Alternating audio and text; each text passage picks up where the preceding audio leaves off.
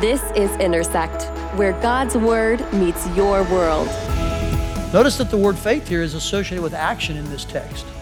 And so perhaps you this morning have been just checking out the claims of Christianity. You're one of those skeptics, or maybe you're a curious seeker. You're thinking, well, I'll just sit here and I'll just kind of wait. But there comes a point in which God requires and asks for a response. Is that difficult? Does it seem hard? Does it require courage and honesty and boldness? It does. But that's what faith is all about.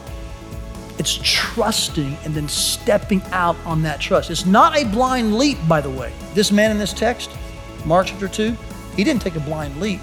Apparently, he and his 4 friends must have seen Christ or heard Christ, and they were coming with an informed step of trust.